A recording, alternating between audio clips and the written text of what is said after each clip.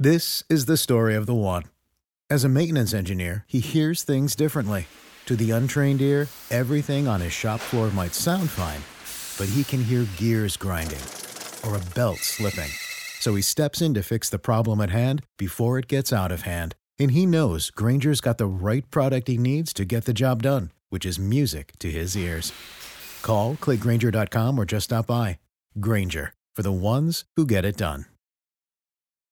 Hey all, welcome back to the Real Life Pharmacology Podcast. I'm your host, pharmacist Eric Christensen, and I thank you so much for listening today. As always, go check out reallifepharmacology.com. Just by subscribing via email, we'll get you a 31-page PDF on the top 200 drugs. Great refresher if you're out in clinical practice, as well as if you're taking pharmacology courses or taking board exams soon. Definitely, I think, a helpful real-world kind of experience where I shared my most important clinical pearls with those top 200 drugs. So you get that absolutely for free for subscribing to reallifepharmacology.com.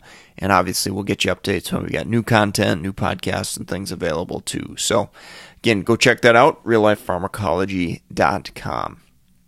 All right, so let's do the drug of the day today, and that is propranolol. Brand name of this medication is Inderal. And in clinical practice, I feel like I'm seeing it less and less, but there definitely are certain circumstances that I do feel that I see it from time to time for sure. So this drug is a non-selective beta blocker. We did a general overview of beta blockers, but I definitely wanted to dig down into a little bit more specifics with propranolol specifically here. So it has, if you look it up, it has tons of indications.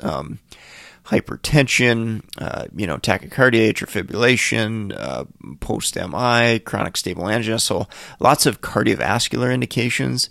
And I can tell you from a clinical practice experience, it's virtually never used for just that specific reason. And one of the reasons being it's a non-selective beta blocker. So generally there's probably going to be a broader adverse effect profile or more risks potentially with using propranolol compared to a cardioselective agent such as metoprolol, for example. So that's why you really don't see it used very often for cardiovascular things. Now, so there are some kind of more oddball type indications that I definitely do see it occasionally used for. So essential tremor is an example that I've seen it used for quite a bit. Migraine prophylaxis, another potential situation there. Esophageal varices, maybe not quite so much anymore, but occasionally see that. Occasionally for performance anxiety disorders, kind of on a as-needed type of basis. Lithium-induced tremor, antipsychotic-induced akathisia, and thyroid storm is kind of one last one that occasionally you may see a non-selective agent like propranolol used for. So let's talk about that selectivity a little bit. So that adverse effect profile is going to be dependent upon propranolol basically being non-selective. So propranolol blocks beta-1 receptors, which is commonly kind of referred to as some of the cardiovascular type receptors, but it also has beta-2 blocking activity, and that's going to primarily impact, or at least where it's taught, it primarily impacts the lungs. So if you remember, a drug like albuterol is a beta-2 agonist. Well, propranolol is going to potentially blunt that effect. So that can lead to bronchospasm and worsening of respiratory conditions such as asthma and COPD and other respiratory conditions as well. So that's one of the major issues with using a non-selective agent versus a selective beta blocker. Other adverse effects, we are going to drop that pulse, we're going to drop that blood pressure, so that can be good and bad, depending upon what we're trying to do there. Fatigue, definitely my geriatric patient population, fatigue is one of those adverse effects that I have seen. And sometimes it's maybe due just to the drug itself, but other times I've definitely seen maybe too aggressive of starting doses with propranolol. And so that's something to keep in mind as you start this drug and titrate up, making sure that we're not inducing too much fatigue there. And as part of my differential in like a polypharmacy type patient, so if you note that patients have to increase caffeine intake, or maybe even in severe cases, a provider starting stimulants like methylphenidate because of, low energy and things like that, or maybe they're feeling that fatigue is due to depression, something like that. I'm definitely going to go back and look at that medication list and say, hey, are they on a beta blocker like propranolol, which can definitely induce some of those symptoms. Sexual dysfunction definitely has been reported with a drug like propranolol. And then also masking of some of the symptoms of hypoglycemia. That's another important consideration, particularly in your patients with diabetes and or those who have experienced hypoglycemic events. One last thing on the adverse effect profile that I definitely wanted to mention, really important, I think, patient education point. Abrupt discontinuation can potentially increase the risk for acute coronary syndrome type events, particularly in patients at risk for acute cardiovascular events. So it's really, really important to make sure that your patients are consistently taking the medication, and we don't have periods of, where maybe a patient goes on vacation and they forget their med. We don't have those periods of multiple days missed dosages, and that's due to that boxed warning risk of abrupt discontinuation, which could lead to an increased risk for cardiovascular problems. Dosage forms I did want to mention before we get into drug interaction. So there are, LA-XL, immediate release type formulations. In practice, I have seen errors in mix-up due to these different formulations. So very, very important to, take that into account and making sure that if you're on the dispensing side, we're giving out the right medication. If you're on the medication administration side or taking the medication, definitely speak up and say something if you see that pill looks different than it used to look, okay? That might indicate that there may be a mix-up in long-acting versus immediate release type of dosage forms there. All right, so let's take a quick break from our sponsor and we'll wrap up with drug interactions. If you're in the market for pharmacist board certification study material like BCPS, BCACP, BCGP, BCMTMS, psychiatric exam, or even the NAPLEX if you're a pharmacy student, we've got links to tons of different content that are available to you. Your support there at meded101.com/store definitely helps grow our podcast and helps support financially this podcast as well, so all can benefit from it. So also, if you're a nurse practitioner, PA, med student, physician, all sorts of different resources, recent books on drug interactions, perils of polypharmacy. We've got some Audible books, we've got Amazon books, so lots of different ways if you like to consume content and have some refreshers or potentially learn some new things. So all those links to all those books, all the study materials, meded101.com/store, STORE. All right, so let's finish up with drug interactions, and there's definitely some significant ones to get to. So first off, I want to start with propranolol. It is a weak CYP1A2 inhibitor.